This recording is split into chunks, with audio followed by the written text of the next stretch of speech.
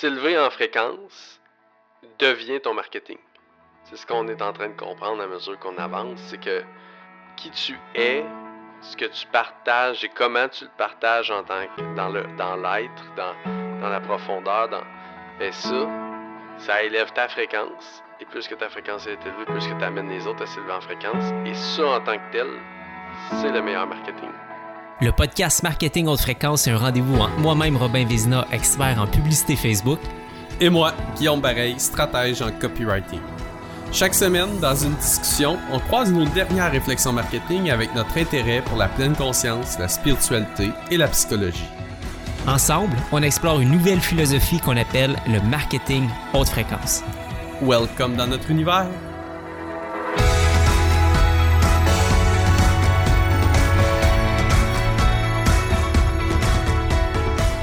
Joyeux anniversaire, Guillaume! Ouais, bonne fête! Tu chantes bonne fête? Moi, j'ai non.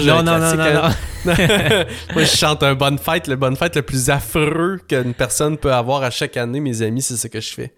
Fait que je le ferai pas. On va faire pour les 2 ans. Pour les 2 ans. Ah ouais, pour la première ça. année, on va y aller smooth.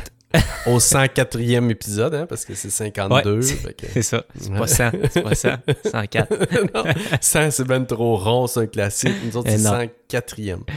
Non, mais pour vrai, bonne fête, mon Rob. Écoute, ça fait déjà ça fait 1 an, 52 semaines aujourd'hui qu'on tourne notre podcast. Vraiment, écoute, c'est fascinant, Puis l'épisode d'aujourd'hui, justement, on a décidé d'être nostalgique. Moi puis toi, on a beaucoup la nostalgie je sais pas, comme émotion qu'on aime ressentir. Fait qu'on s'est plongé dans nos souvenirs, dans notre dernière année, chacun de notre côté.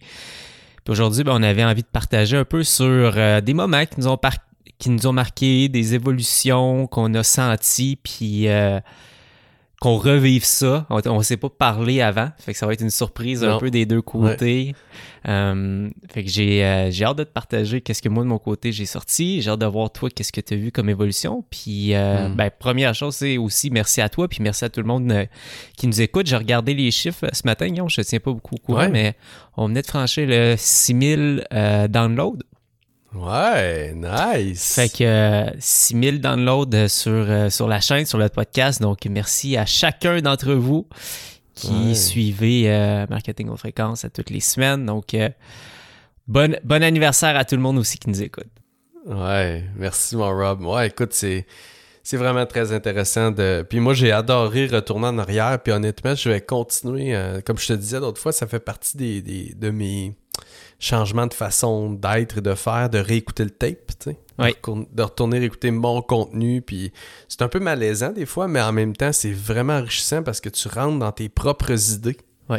Puis là, tu dis « Oh, crème, j'avais dit ça, c'était bon. » Puis des fois, tu dis « Oh, finalement, ça, c'est plus ça du tout. » Puis en tout cas, fait que là, j'ai entamé, je peux pas vous cacher, j'ai pas écouté tous nos épisodes, mais j'ai entamé d'en écouter quelques-uns, puis de sauter d'un à l'autre.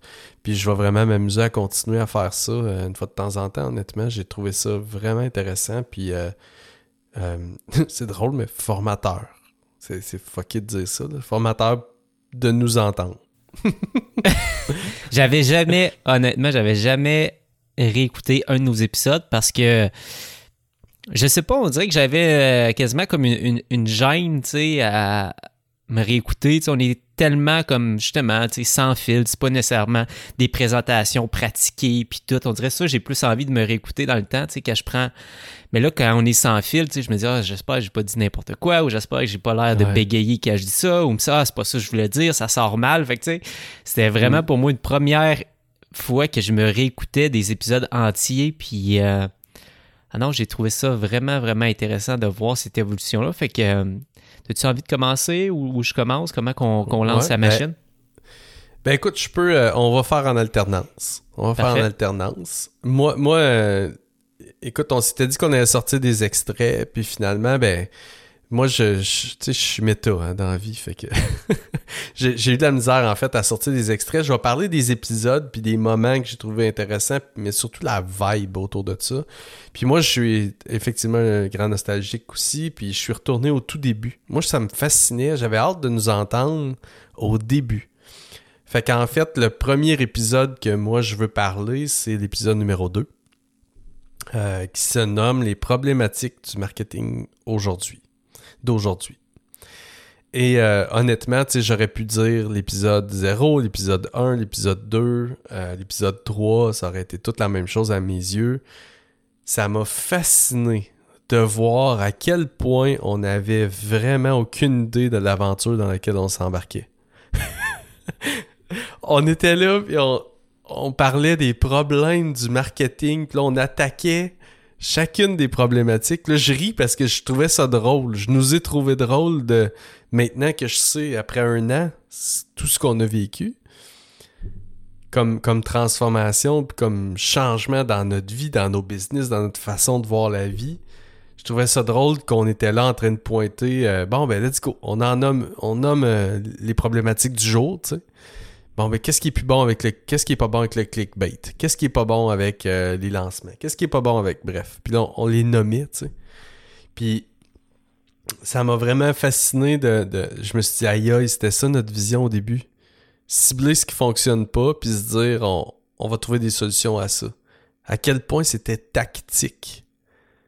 À quel point c'était pas tant philosophique, mais c'était tactique. On voulait développer une philosophie, mais on abordait les trucs à travers des tactiques. Tu comprends? C'est effectivement, puis c'est... Mais il y a quelque chose de comme... Quand tu sais pas c'est quoi, tu peux au moins pointer puis dire c'est pas ça. Ouais, c'est ça. C'est parce qu'on était vraiment dans ce cheminement-là, de dire bon, c'est pas c'est quoi, on va essayer de le découvrir ensemble, puis on va avoir des discussions, puis on va essayer de découvrir l'autre fréquence. Puis notre premier réflexe, ça a été ça, c'est-à-dire, en tout cas, je sais pas c'est quoi, mais ça, c'est clairement pas ça, puis c'est clairement pas de cette façon-là, puis c'est clairement de ça qu'on veut s'éloigner, tu sais. Fait que c'est quand même intéressant quand même de commencer, puis j'avais aussi noté ça dans la progression, tu sais. On a beaucoup commencé dans le faire. Puis justement, en tant que marketeur, bon, mais comment qu'on fait les choses, le marketing, c'est quelque chose qu'on fait, puis voici les étapes, puis les frameworks, puis on avait cette idée-là de mettre des frameworks. Fait que c'est vrai que tous nos premiers épisodes sont beaucoup dans faire du marketing haute fréquence, qu'est-ce que c'est pas, puis tranquillement les pistes de solutions qu'on a commencé, mais c'était quand même intéressant justement de voir, je trouvais en tout cas dès le départ, là, même si c'était... qu'on avait quand même une vision assez claire. Je sais pas si t'as écouté justement comme un peu les solutions qu'on présentait, mais tu sais, c'est tellement d'actualité, puis c'est exactement sur ça qu'on a construit. Là, on a commencé très proche de la vérité actuelle. Là. Je sais pas qu'est-ce que t'en penses. Ouais. Oui, définitivement. C'est juste qu'on a fait il y a eu un puissant chemin dans la découverte des solutions qu'on disait au début. Tu comprends? Ça a été rocky comme route, là. Tu sais, ça a été tumultueux pendant l'année, puis on a vécu toutes sortes d'affaires, puis on a fait des détours, puis on s'est promené beaucoup pendant l'année pour arriver enfin à ces solutions-là qu'on faisait miroiter au début, qu'on se faisait miroiter, qu'on se disait c'est vers ça qu'il faut s'en aller, puis tout ça, mais ouais, définitivement. Non, ça, c'est la première chose qui m'a frappé, honnêtement. Ouais. Avais-tu autre chose à ajouter sur les débuts? Ben écoute, sur ça, ce que je te dirais, c'est que maintenant, comment je le verrais, donc tu l'as dit, là, c'était beaucoup dans le faire, dans le tactique, dans le... Tu sais, faire ça comme ça, on pense que c'est mal, on devrait le faire comme ça plutôt, tu sais. Puis maintenant, on dirait qu'avec toute l'année d'expérience, puis toutes les réflexions et les discussions qu'on a eues, on dirait que je me dis que il y a beaucoup dans le être, dans comment tu te présentes dans le marché, tes intentions, tes valeurs, ce que tu proposes dans le marché. Puis après ça, le comment, c'est comme si plus qu'on avance dans la haute fréquence, plus que je trouve que le comment s'évapore ou devient moins important ou se fait comme naturellement. Fait que tu sais, mon point, c'est que comme on est en train de vraiment parler de plus en plus de développer des produits extraordinaires, puis de mettre de l'énergie, puis d'y mettre de la charge énergétique, puis c'est comme puis de créer le côté créateur, puis c'est comme ça devient tellement puissant qu'après ça, partager avec le monde, c'est beaucoup moins stratégique, c'est bien plus facile. Ça vaut la peine d'être consommé. Donc, tout ce qu'on a à faire, c'est de le partager avec des gens qui, eux aussi, vont le partager après. Puis bon. Fait que c'est comme si j'ai l'impression que tout ça qu'on abordait au début est juste une discussion moins importante maintenant. Tu comprends-tu mon point? Ouais, 100%. Ouais. Fait que... Ben, écoute, c'est sûr que je vais te suivre sur ça, parce que moi aussi, dans les premiers épisodes, je me suis arrêté. Dans le fond, on s'était donné un peu pair-impair. Fait que moi, j'étais sur les chiffres impairs. Puis c'est le 5 qui a retenu mon attention, qui s'appelle l'honnêteté radicale. Et pour moi, c'est un petit peu ça dans cette thématique-là. Là. C'est un peu ça que j'ai noté dans mes trucs. On était vraiment dans faire du haute fréquence. Et dans l'honnêteté radicale, en fait, c'était la solution au white lying. Fait que cette discussion-là, tout était autour de ça. Puis je te présente un extrait que je trouvais intéressant, que quand je l'ai réentendu, j'ai fait « Ah, wow, il me semble que j'aime cette analogie-là. » Je pensais à Tinder, OK? Fait que Tinder, bon, si on revient à la vision noble de Tinder, on va dire que c'est de se trouver une blonde, OK? La vision noble de Tinder. On va le framer comme ça. Ouais, c'est ça. La vision noble, disons que c'est de se trouver une blonde ou un chum. Ouais. Et pour moi, quand on rentre dans du white lying, c'est de commencer à trafiquer ses photos sur Photoshop pour aller chercher le rendez-vous.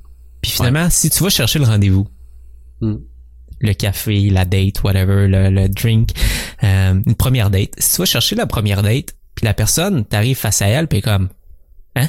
Ben, clairement, il fait pas 6 pieds, là, le gars fait 5 pieds 10, tu sais, ou... Puis là, c'est là que soit il a pas tout dit dans son profil Tinder, soit que, il a juste mis les photos quand il était bronzé, mais finalement, il parle comme un comme un canard. Fait qu'est-ce que ça crée comme... Est-ce que tu penses vraiment que cette femme-là va devenir ta future mère de tes enfants quand tu as commencé ta relation en mentant directement sur qui t'étais puis en assumant pas complètement ta vérité? Fait que t'es allé chercher ta date. Mais clairement, tu vas pas aller chercher ta blonde de cette façon-là. Le plus possible, c'est de se dire, regarde, je suis pas un marketeur, je suis un matchmaker, pour rester dans notre concept de Tinder, tu sais. Je suis payé quand que j'ai réussi à créer des bons matchs. Fait que quand j'ai une entreprise qui offre un produit, un service X, qui peut vraiment et réellement aider ce genre de personnes-là, ben, mon devoir, c'est de mettre les deux ensemble. Pas juste d'aller chercher la vente, de mettre ensemble le futur client satisfait et le message. On n'est pas des marketeurs. On est des matchmakers. On est des matchmakers. C'est bon, non? Oui, vraiment. Tu sais que l'honnêteté radicale, c'est un des concepts. Mettons, sur les 52 épisodes, moi, je dirais qu'on a peut-être une vingtaine de concepts que moi, vraiment, c'est des concepts que j'utilise constamment, là, tu sais, c'est des références, des paradigmes, des nouvelles croyances. Bref, c'est des choses auxquelles je me suis attaché, tu sais. Puis l'honnêteté radicale, et là, je me rappelais pas que c'était juste l'épisode 5, c'est fou pareil. L'honnêteté radicale en est un vraiment que souvent, je me dis que c'est ce que je fais. Donc, comme là, je fais mon défi million, et contributions, c'est de l'honnêteté radicale. Mes pépites, c'est de l'honnêteté. Tu sais, c'est comme une nouvelle teinte sur mon contenu. Puis je m'en rappelle souvent, là. Puis tu sais, on faisait nos petites vidéos docu pendant le lancement de Payet Inc. On disait ça, c'est de l'honnêteté radicale, tu sais. Puis en tout cas, fait que je suis surpris que ça vienne au 5 déjà. Je trouve ça cool. Puis qu'est-ce que je retiens un petit peu de ça? Puis clairement qu'on était, pour moi en tout cas, c'est ça l'essence beaucoup en tant que marketeur. C'est juste d'avoir la vision globale de ton objectif et la raison pourquoi il t'amène à faire du marketing, tu sais, qui t'amène à communiquer. Puis j'aime cette analogie-là de Tinder parce que de dire, ben regarde, tu mens sur ton profil Tinder pour essayer d'aller chercher une date, c'est comme si on le ramène au marketing, de dire, bon, ben parfait, je vais faire des fausses promesses ou je vais embellir la vérité pour aller chercher le clic. Mais derrière, j'attire pas à moi des personnes qui recherchent vraiment une solution adaptée à eux. Fait que je vais aller chercher des mauvais clients. Puis c'est tout de ramener ça à, écoute, je fais du marketing pour créer des futurs clients satisfaits ou attirer à moi des futurs clients satisfaits. Je trouve que c'est vraiment un point pivot dans le thinking. Puis trop souvent, en tant que marketeur, qu'est-ce que je cherchais à mettre? Ben, c'était aller chercher un clic, aller chercher un view, une views, où je perdais complètement de vue l'objectif qui était finalement d'aller chercher un futur client satisfait ou, dans mon exemple, d'aller chercher, de me trouver la mère de mes enfants. Tu sais, si je perds pas ça de vue, ben, je commencerai pas à tricher dans mon profil Tinder. Fait que je trouvais que l'analogie était bonne, puis c'est une façon sympathique de le présenter, puis je trouvais que c'était déjà comme un bel alignement dès le départ. Ah ouais. Moi, d'un côté pratique, je peux te dire que ça s'est vraiment traduit dans Meta et dans mon contenu, dans le sens où tu sais, je partage de plus en plus ce que je vis, mettons, avec ma conscience puis ma spiritualité, mettons. Puis tu sais, que je me permets de parler d'énergie, de fréquence, je me permets de parler de manifestation un peu, je me permets de parler d'intention, d'intuition, parce que je le vis, tu sais. Et plus j'en parle, plus je le vis. Tu sais, c'est ça qui est le fun, mais jamais je me serais permis ça avant, dans un contexte où il fallait que je sois professionnel, puis que c'était pas de l'honnêteté radicale, à mon avis, dans le sens où c'était pas que je mentais, c'était juste que je partageais pas certains éléments qui étaient donc importants, puis que là, ce qui est le fun, c'est que quand tu les partages, ils deviennent encore plus importants dans le temps, tu sais. Ouais. En tout cas, j'ai adoré ce concept-là d'honnêteté radicale, puis encore aujourd'hui, il me suit définitivement. Je t'envoie la balle? Yes, je vais partager un extrait d'une intro. Donc ici, moi, c'est pas deep dans le contenu, mais vraiment l'épisode numéro 4, les mécanismes uniques, qui est aussi un sujet vraiment intéressant, que je travaille encore énormément. Mais là, c'est même pas avec le sujet que je veux te partager, c'est un extrait en lien avec notre intro. Et là, on se rappelle qu'on est à l'épisode numéro 4. Donc, je te partage ça.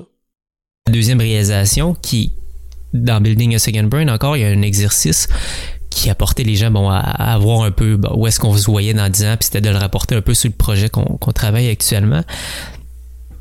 Puis honnêtement, je sais pas si ça va être à voir, mais je pense sincèrement que le marketing haute fréquence, le projet sur lequel on est en train de travailler actuellement, ouais. En tout cas, c'est l'image que j'ai eue instinctivement. Quand j'ai pensé à 10 ans, c'est peut-être parce qu'on est là-dedans, c'est sûr, ça aide. Ouais. Mais quand j'ai pensé à où j'allais être dans 10 ans, la première image que j'ai eue, c'est que ça, ce qu'on est en train de faire en ce moment, va être les fondations de mon apport dans l'expertise, dans le marketing dans 10 ans, puis ça va juste grandir puis grossir. Puis je pense qu'on est dans les balbutiements de cette idée-là, de ce projet-là qui est en train de prendre le jour. Fait que je pense que la première étape, la première pierre qu'on est en train de mettre, je parle pour moi, je dis nous, parce que on est à deux dans ça.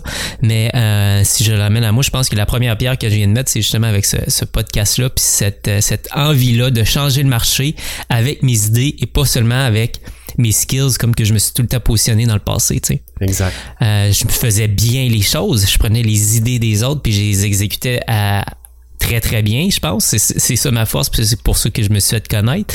Mais là, d'arriver avec une nouvelle idéologie et de partager une idée et que d'autres personnes après ça vont appliquer cette idée-là et moi-même l'appliquer, je pense que c'est ça le projet que je suis en train de développer avec toi en ce moment. Fait que j'ai fait comme wow, ok, ouais, non, c'est plus qu'un podcast en ce moment. Je pense que ça peut être vraiment un projet de vie, là, tu sais. Littéralement, oui. Là. Ah, définitivement.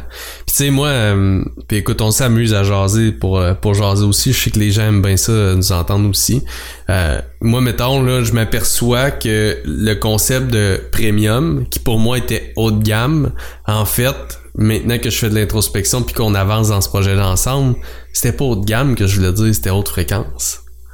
Dans cet épisode-là, ce qui se produit, en fait, c'est qu'on est en train de réaliser tous les deux épisode numéro 4. Et moi, c'est plus le contexte où on a ce moment-là qui m'intéresse. Épisode numéro 4, on vient de dépeindre toutes sortes de problématiques qu'on voit dans le marketing.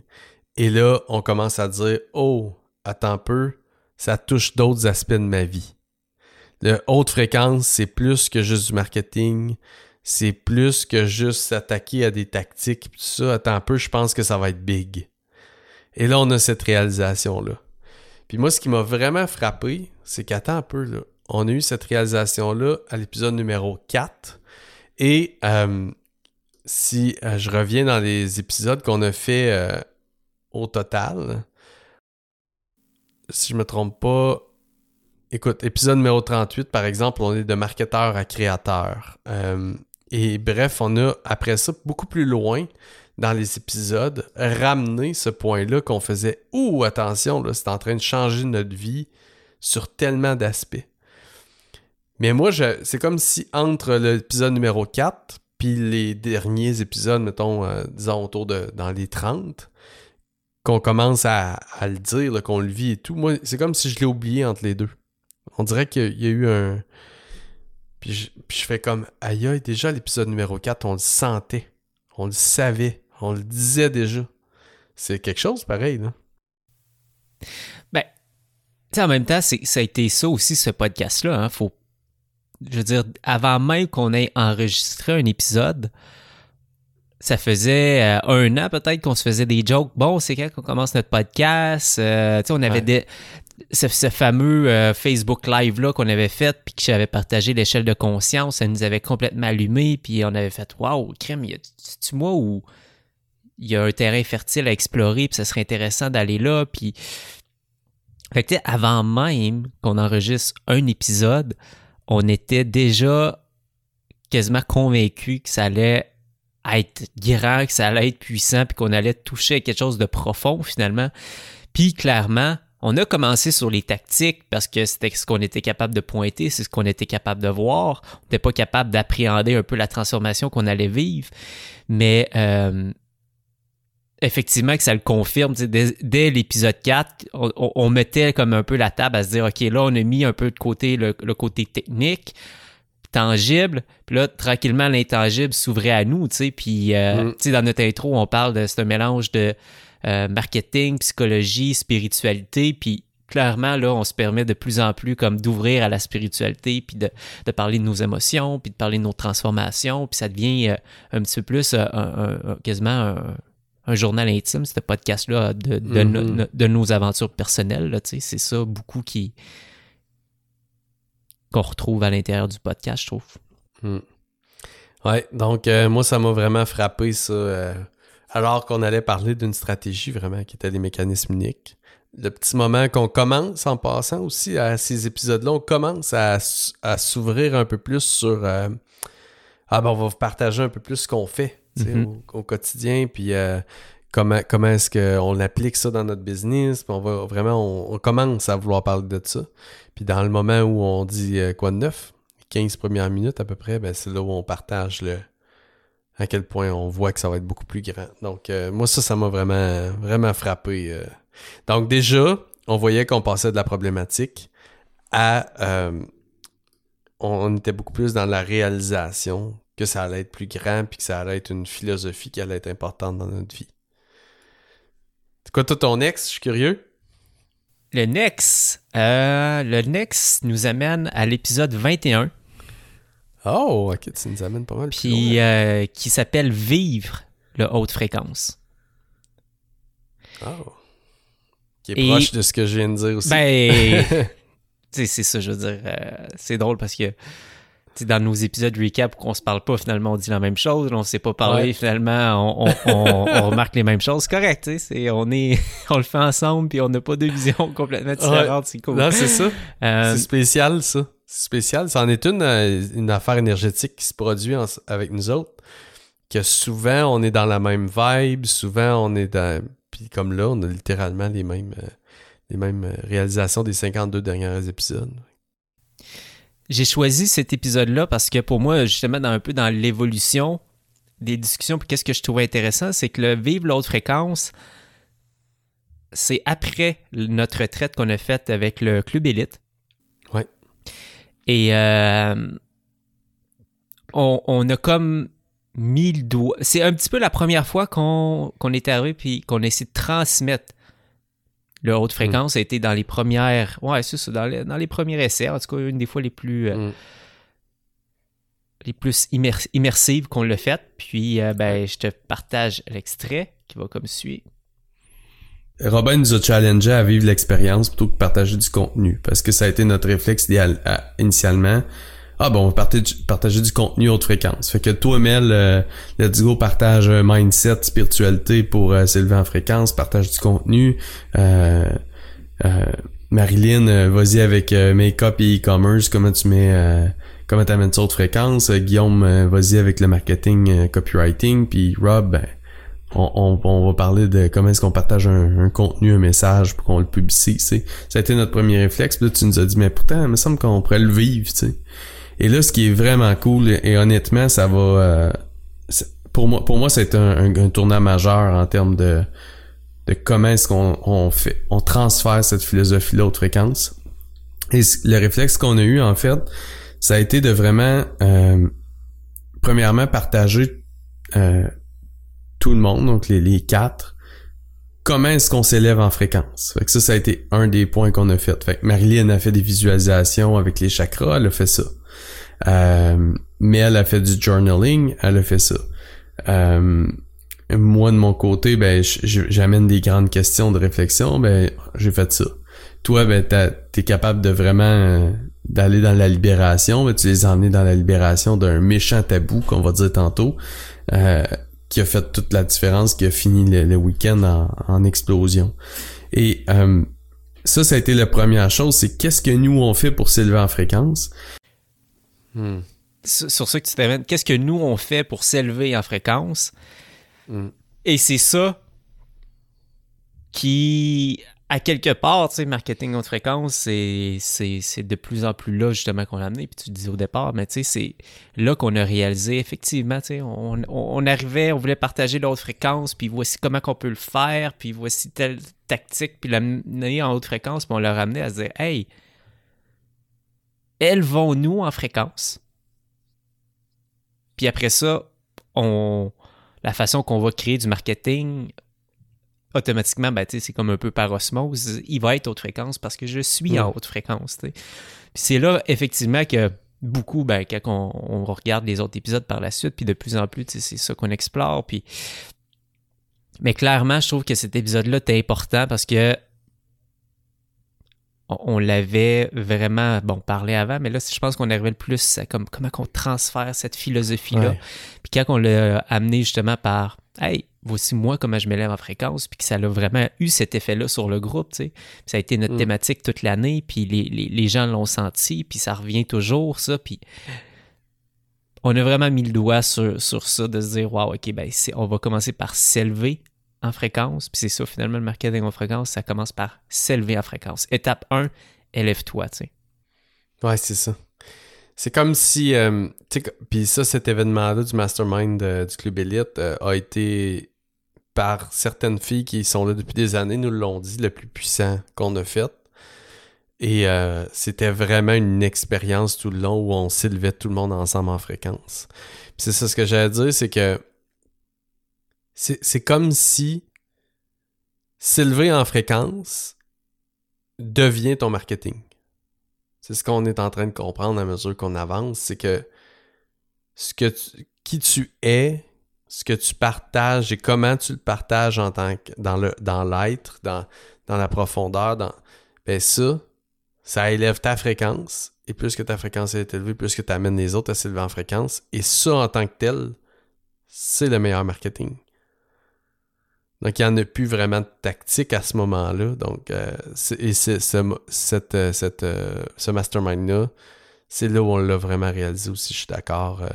Puis, sincèrement, moi, j'ai créé Meta après. Puis ça, c'est au centre actuellement des immersions que je fais avec la gang de Meta, avec la coalition, avec les ateliers, avec faire vivre la haute fréquence. c'est au centre de ma marque Meta. Carrément. C'est ça, faire vivre. Puis ça a été le titre qu'on avait choisi, vivre l'autre fréquence. Clairement, c'est c'est ça. C'est un point tournant, puis on est encore beaucoup dans ça aujourd'hui, puis on essaie encore là de vraiment miser là-dessus aujourd'hui. Fait que à toi de nous partager prochaine pépite. Good. Donc, moi, mon autre extrait provient de l'épisode numéro 6. Épisode numéro 6 qui s'appelle Tourner le dos à 4000 leads pour s'élever en fréquence. Et pourquoi est-ce que je prends l'épisode numéro 6? Et moi, dans le fond, c'est toutes les premières. Hein? Donc 2, 4, 6, pour moi, c'est des premières qui ont donné le ton pour tout le reste de l'année, en fait, ensemble, à tourner le podcast. Et donc, je te fais écouter l'extrait, mon Rob. J'ai perdu 4000 personnes. Qu'est-ce qui s'est passé? C'est quoi? Ouais. Explique-nous un peu. Là. Je peux peut-être expliquer. Tu sais, c'est sûr que moi, je fais du marketing web depuis 2014. OK? Ben, en fait, j'ai fait depuis 2012, mais en chiropratique seulement à ce moment-là, 2011-2012. Après ça, je suis tombé 2014, j'ai ouvert le marché, tu sais, puis j'ai créé mon brand personnel et tout. Et à ce moment-là, j'avais une entreprise qui s'appelait Client à Volonté, que j'ai encore. Mais c'était mon brand aussi. Bref, j'avais écrit un e-book que j'ai distribué à 10 000 exemplaires. Hein, puis... Fait que tu comprends que ma liste, moi, elle a... Tu sais, ma liste, elle a évolué en même temps que moi. Mon avatar a évolué en même temps que moi. Mon expérience, mon expertise, mes communications, ma capacité à communiquer. Bref, tout a évolué. Et là... À un moment donné, j'avais 15 000. Je pense que je suis même allé genre à 20 000 personnes à un moment donné sur ma liste. T'sais. Bref, ça l'a monté parce qu'à un moment donné, je mettais du budget, puis on allait chercher des leads. T'sais. Ça, moi pis toi, maintenant, on le sait très bien que, regarde, grossir une liste, là, combien t'as, puis on va l'avoir, ta liste. Là. C'est ça, exact. Ouais. C'est fou comment que c'est pas compliqué avoir une grosse liste, au final. Là. C'est pas compliqué. Ça te demande une certaine structure de base en place, mais avoir une grosse liste, c'est pas compliqué.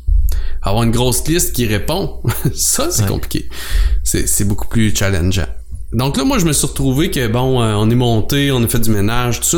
Là, en ce moment, j'avais à peu près 5000 personnes sur ma liste. Puis là, je dis plus que 4000 parce qu'au moment où on se parle, c'est vraiment plus proche de 4500, 600 même que j'ai perdu. Parce que ce que j'ai fait, c'est que moi, cette liste-là, je communiquais pas beaucoup avec elle. Parce que le pourquoi les gens étaient sur cette liste-là, ben écoute, à un moment donné, c'était un calculateur que je faisais la promotion, à un moment donné, c'était un e-book, à un moment donné, c'était des vidéos, à un moment donné, c'était des webinaires, à un moment donné, c'était de l'organique. Tu comprends? Il y avait plein de monde.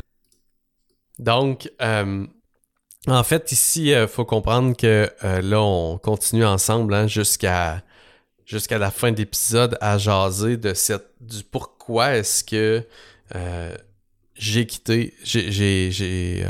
tourné le dos, dans le fond, à 4000 leads, puis que j'ai fait le clean-up, donc le ménage de ma liste.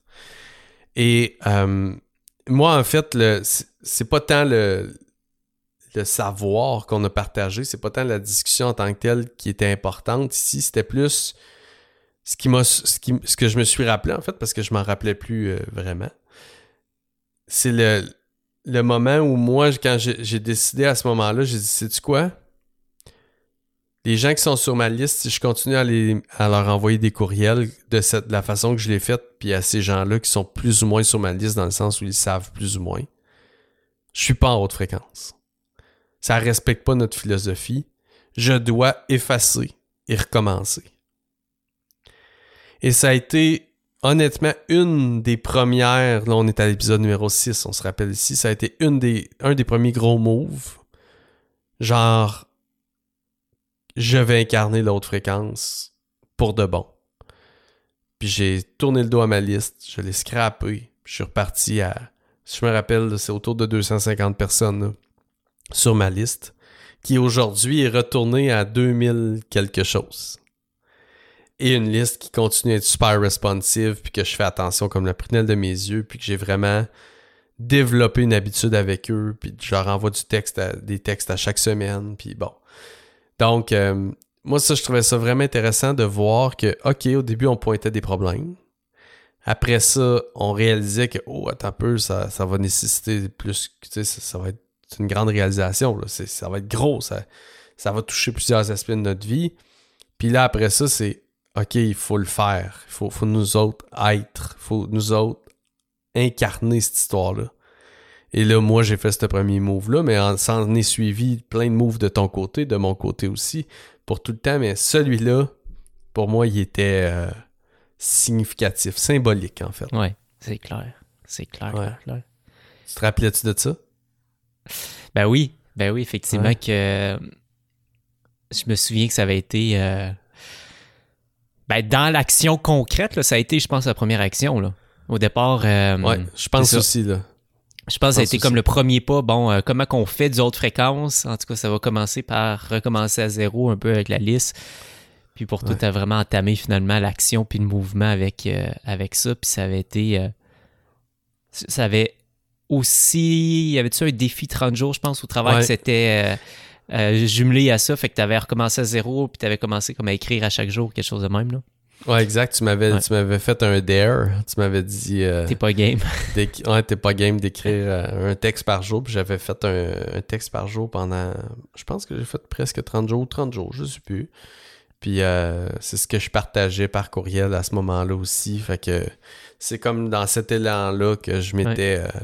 Puis c'est aussi les premiers textes où je me suis permis de partager... Que tu te racontais. Whatever.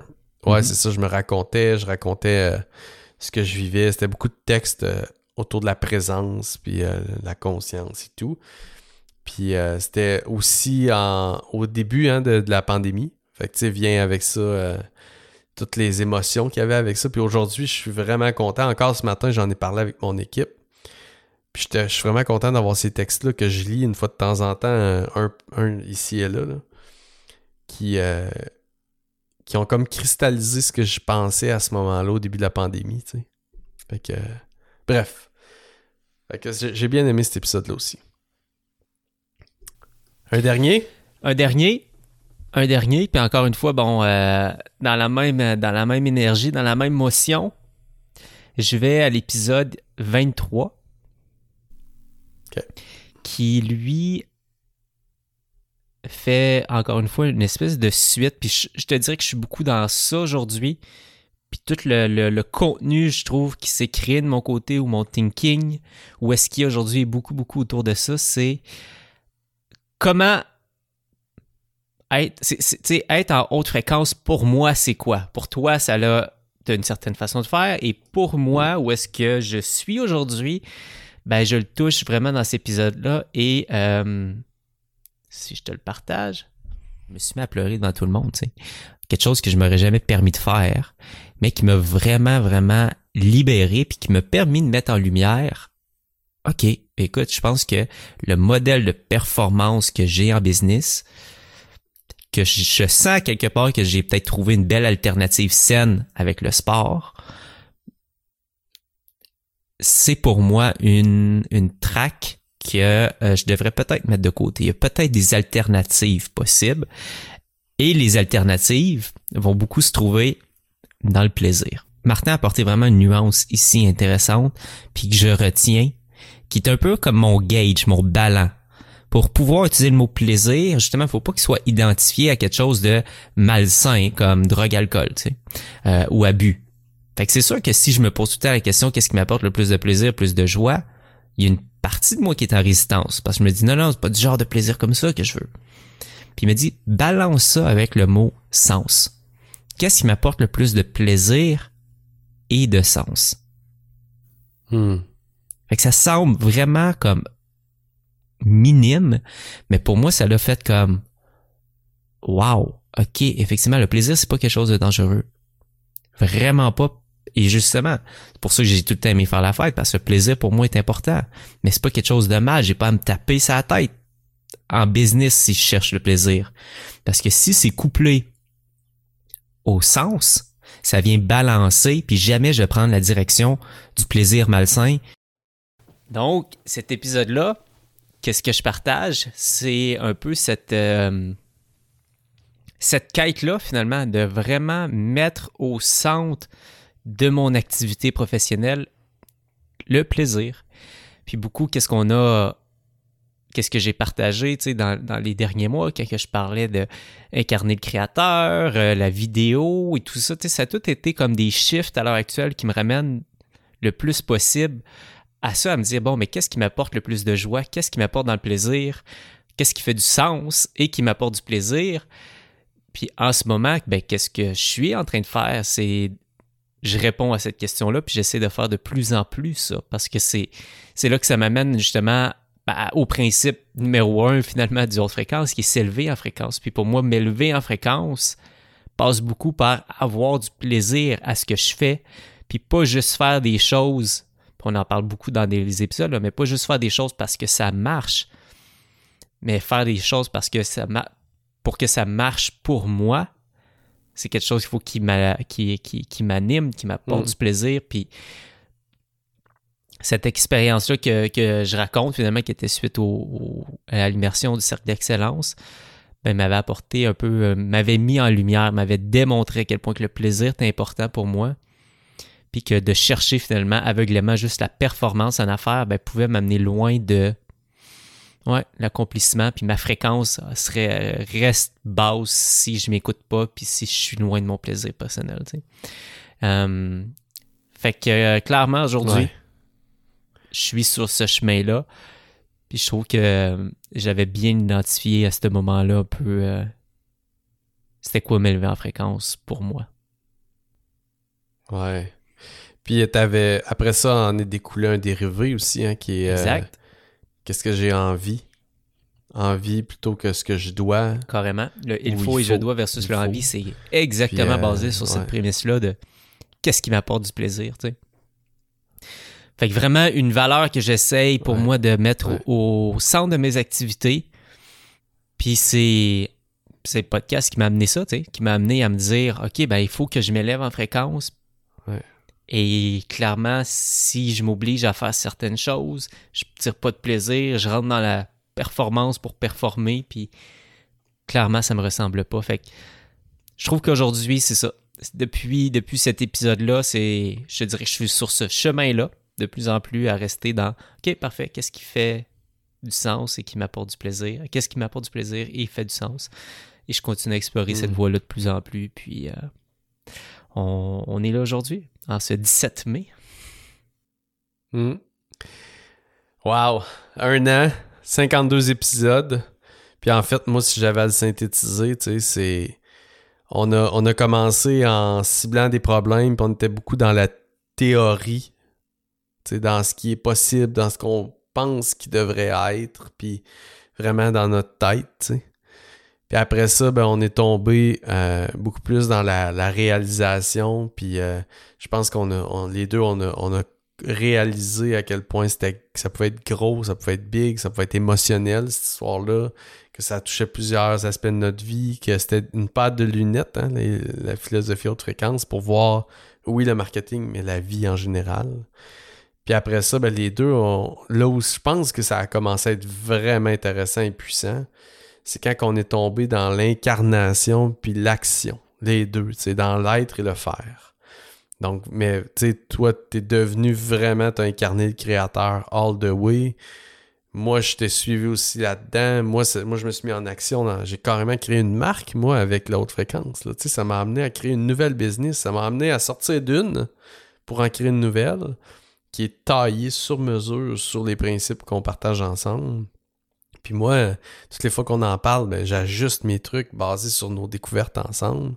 Puis toi, ben, t'es devenu un créateur, vraiment, un créateur vidéo et réalisateur et producteur officiellement. Là, tu vas pouvoir le mettre éventuellement à côté de podcaster maintenant, là, que tu vas peut-être accepter de mettre dans ta bio. Tu sais. Il va peut-être avoir aussi ça, tu sais, réalisateur, producteur, vidéaste. Et là, t'es en train de créer littéralement... Tu sais, ça, c'est une autre chose, hein, que 4e épisode, d'ailleurs, que j'ai mentionné, ou en tout cas, ou un autre dans les débuts, tu dis que, et ça m'a frappé, je l'ai écouté ce matin, tu dis, je suis une formation sur Evernote, je me suis fait un second brain, et là, ben, j'ai décidé de mettre à plus tard, à someday, ma chaîne YouTube, parce que j'avais tourné une vidéo, mais j'ai pas tourné la deuxième, puis là, ça me fait quelque chose, je dois abandonner ça pour le mettre de côté parce que c'est pas prioritaire en ce moment. Puis ça m'a frappé parce que là, je sais que celle-là, écoute, je pense que c'était l'épisode numéro... Écoute, disons que c'est l'épisode numéro 10, là, ou peut-être plus... Non, c'est l'épisode exactement, c'est l'épisode numéro 8. Donc, 1 an plus tard, ou un peu moins qu'un an plus tard, t'as fait 100 jours de vidéo. Quand même. Comme créateur vidéo, c'est fou pareil, là. Ouais. Puis t'es en train de faire un pivot de carrière, carrément. C'est le même que je le vois. Fait que, non, c'est magnifique. En tout cas, moi, je suis très reconnaissant pour vivre cette aventure avec toi, mon beau. Puis, si on regarde encore là de façon, je trouve, extrêmement macro, tu sais, c'est genre, j'englobe un petit peu tous les épisodes. Tu sais, je le résume un petit peu à peut-être une stratégie haute fréquence qu'on a mis en place puis que le podcast est finalement, ben tu sais, c'est juste de se raconter en temps réel. Tu sais, on a tellement exploré tout ce qui est storytelling, docu, contenu, créer une relation avec la liste, se partager, s'écouter, vibrer, tu sais.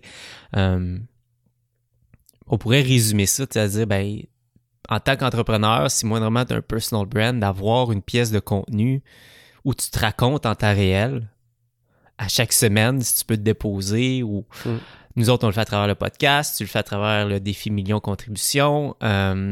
Sur ma chaîne, justement, YouTube, j'ai commencé la série de 0 à 100 000, tu sais. Puis marketing en fréquence, ben c'est ça. À chaque semaine, on se dépose, puis on évolue en temps réel, puis on a sorti un petit peu de peut-être ce cadre-là qu'on s'était dit au départ. Bon, mais on va parler de marketing en fréquence, c'est quoi puis comment le faire. Puis c'est plus devenu, hey, voici qui je suis, qui je deviens.